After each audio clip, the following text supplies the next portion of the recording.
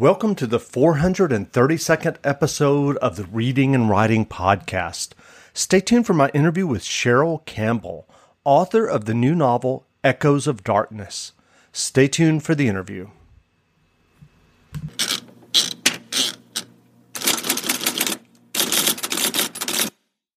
Welcome back to the Reading and Writing Podcast. My guest today is Cheryl Campbell, author of the new novel Echoes of Darkness. Cheryl, welcome to the podcast. Hi, thank you for having me. Sure. If someone hasn't heard about your new novel, Echoes of Darkness, yet, how would you describe the novel?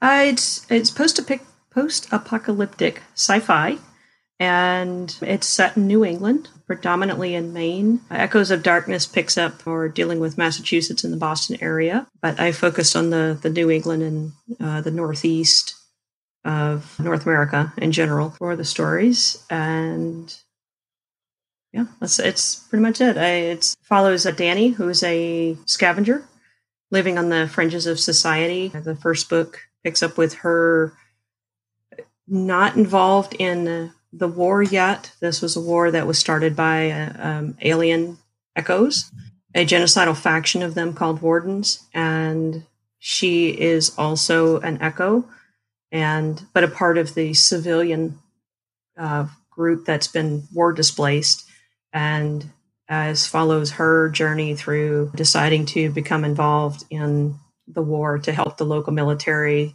the local civilians against the Wardens who are trying to wipe out all of the humans. And do you remember the original idea or impetus that led you to write your Echoes of War trilogy?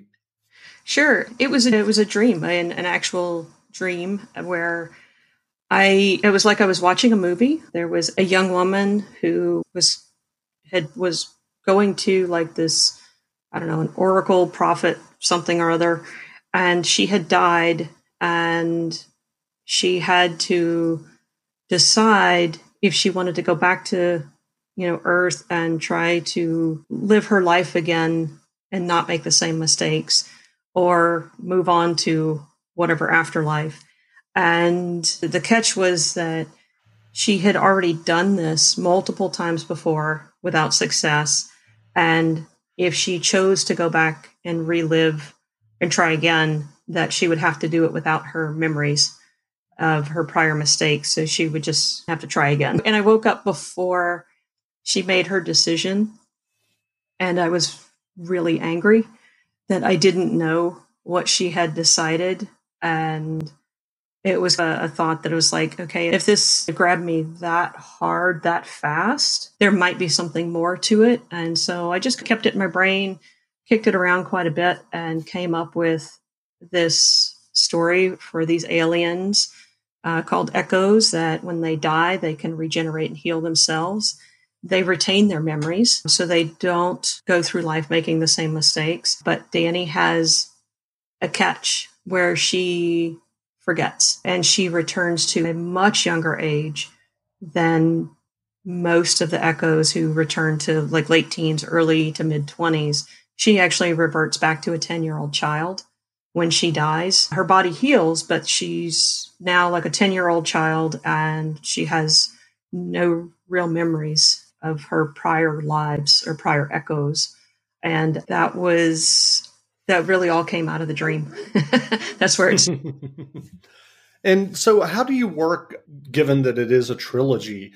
Did you know it was a trilogy when you started working on it? And did you plot out the overarching plot line for each of the three books? How does that work for you? Yeah, I did. I have a fantasy series that I wrote, a Burnt Mountain series, and it's 5 books. And that one started off with me pantsing for the most part. And it was supposed to be 1 book. It turned into 2. Then it was going to be a trilogy. And then I had opened a lot of cans of worms in that 3rd book. And it took me 2 books to put them all back and to tie up those loose ends.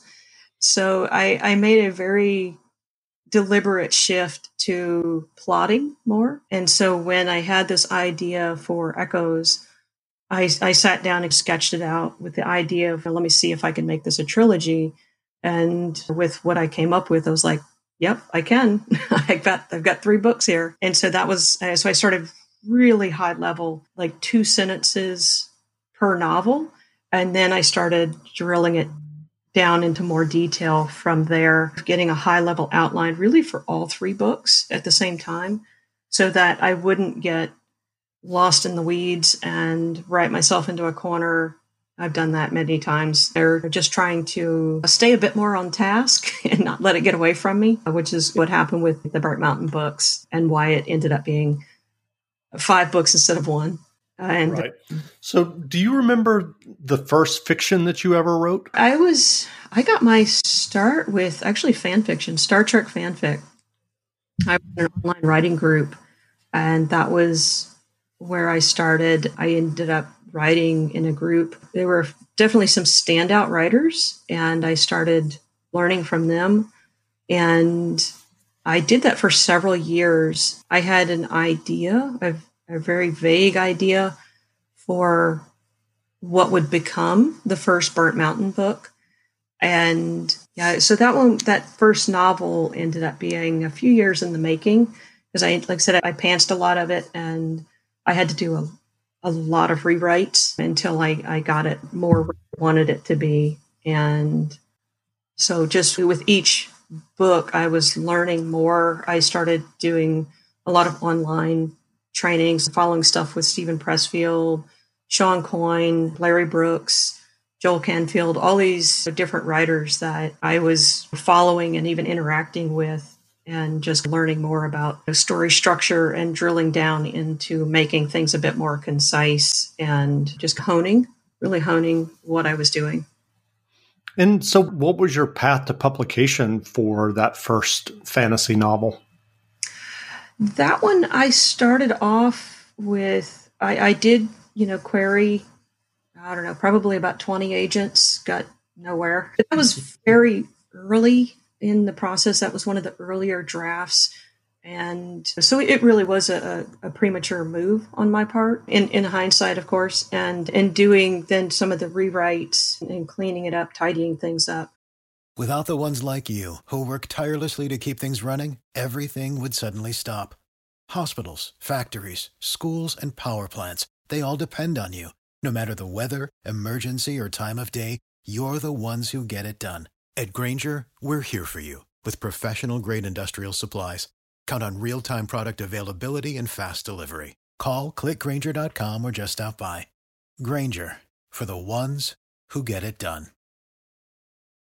But ultimately, I self-pubbed the fantasy series just because I was like, I want to have control. I want to learn and teach myself a lot of this stuff. The first Echoes book was published through Spark Press, a sister publisher. They do genre fiction, and it's a sister publication of She Writes Press.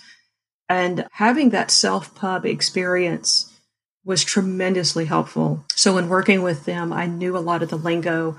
I had already been through cover artists, editors, all these things. And so that really wasn't as stressful for me as it could have been by making that switch to work with Spark Press. And like I said, it was just, it was very helpful having that self-pub background. Sure. And what was the self-publication process like for you? Do you feel like you learned things along the way? You just mentioned that you did. I'm just curious. Yeah, I worked quite a bit with Joel Canfield. He and I crossed paths online, and he basically became a mentor for me. He was well-versed in self-pubbing, and so I pummeled him with questions, and he just was very gracious in sharing his knowledge. And because when I say I pummeled him with questions, I'm not kidding. It was just this bombardment, but I was learning so much from him, and like I said, he was very patient, and I ended up just keeping that information with me. We are still in touch, and yeah, he really put me really on the right paths to figuring some of it out. What would I hire out? What would I do myself? Things like that. I now hire out, all of it. I don't do the formatting anymore myself. Right. I hate it. I can do it, but I wouldn't even attempt the cover art. But I've worked with different artists throughout the process of all these books, and very happy with how Echoes of Darkness came out. Very happy with the editing process, the copy editing. And yeah, I hire it all out now. Sure. So are you working now on the third book in the Echoes of War trilogy? Yeah, the first draft is done, and it's with my test readers right now. So I've gotten feedback from about half of my beta readers, and the other half, I'm still waiting to catch up with them because a couple of them, they like to just read through the story very quickly, tear through it like they're reading a regular book, and then they go back and reread it and slow down to start picking it apart. And so I still have a couple of test readers that I'm waiting to connect with and to get their feedback. But it is close to, I'm hoping by about December, I can get it to the editor and get things moving along that track. Great. What writing advice would you offer for those who are working on their own stories and novels? Try lots of things. Try different techniques, different writing patterns, like schedules, and just be open to learning all the time. I've had that writing advice of you have to write every day. I can't. My schedule doesn't allow it. I've had that advice that you have to read every day. I don't. I read when I can in the evenings, and I tend to write on the weekends. And so I work in healthcare IT, so I stay in IT mode during the week, Monday through typically Thursday. And then by Friday afternoon, I will change gears and I close down the work laptop and I open up my personal laptop. And that's when I change gears and then I start so basically the weekends are creative time. And then come Monday, I flip back into technical mode. And that works for me. Like I said, I can't write every day. It's just not going to happen. And so when I hear people get very adamant about that, it makes me cringe a little bit because I think if you write well pantsing, pants away. If you write well with structure, do it. If you blend the two, which is what I now do, is a mixture of the two, go for it. But keep learning. Find resources and you'll see where you start to align with different writers. Like Larry Brooks writes on story structure. Robert McKee has a book on story.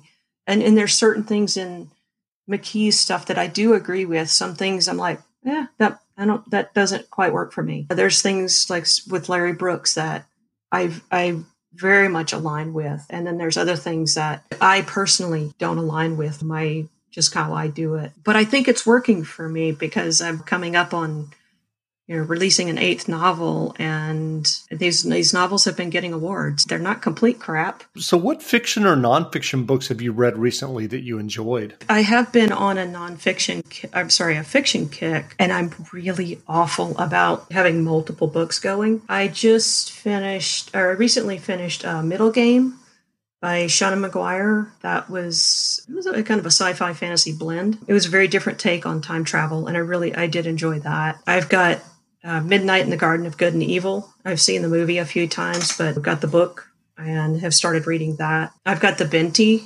trilogy in the to-be-read pile. I'm sitting right under Midnight of Garden of Good and Evil. And yeah, I started reading War Girls, and that one has me hooked. Like I said, I'm really bad about jumping between books, but I do end up finishing them. Sure. It takes me a little while because I bounce between so many. And where can people find you online fiction. if they want to learn more about you and your novels and your Echoes of War trilogy? My website is CherylsCreativeSoup.com. And I am also on Instagram and Facebook with that same tag, Cheryl's Creative Soup. And so I have everything about all of the books on the website. The Instagram and Facebook is a mix of some personal things. I got a puppy over the summer, so there's dog pictures. Yesterday I found a gray tree frog, so I posted a picture of that. So there's a blend between the Facebook and Instagram stuff. There's some personal stuff that I will post there, but the website is really all just book related items. Great. Well, again, we've been speaking with Cheryl Campbell, author of Echoes of Darkness, the second book in her Echoes of War trilogy. The novel is on sale now, so go buy a copy. And Cheryl, thanks for doing this interview. Oh, thanks so much for having me, Jeff.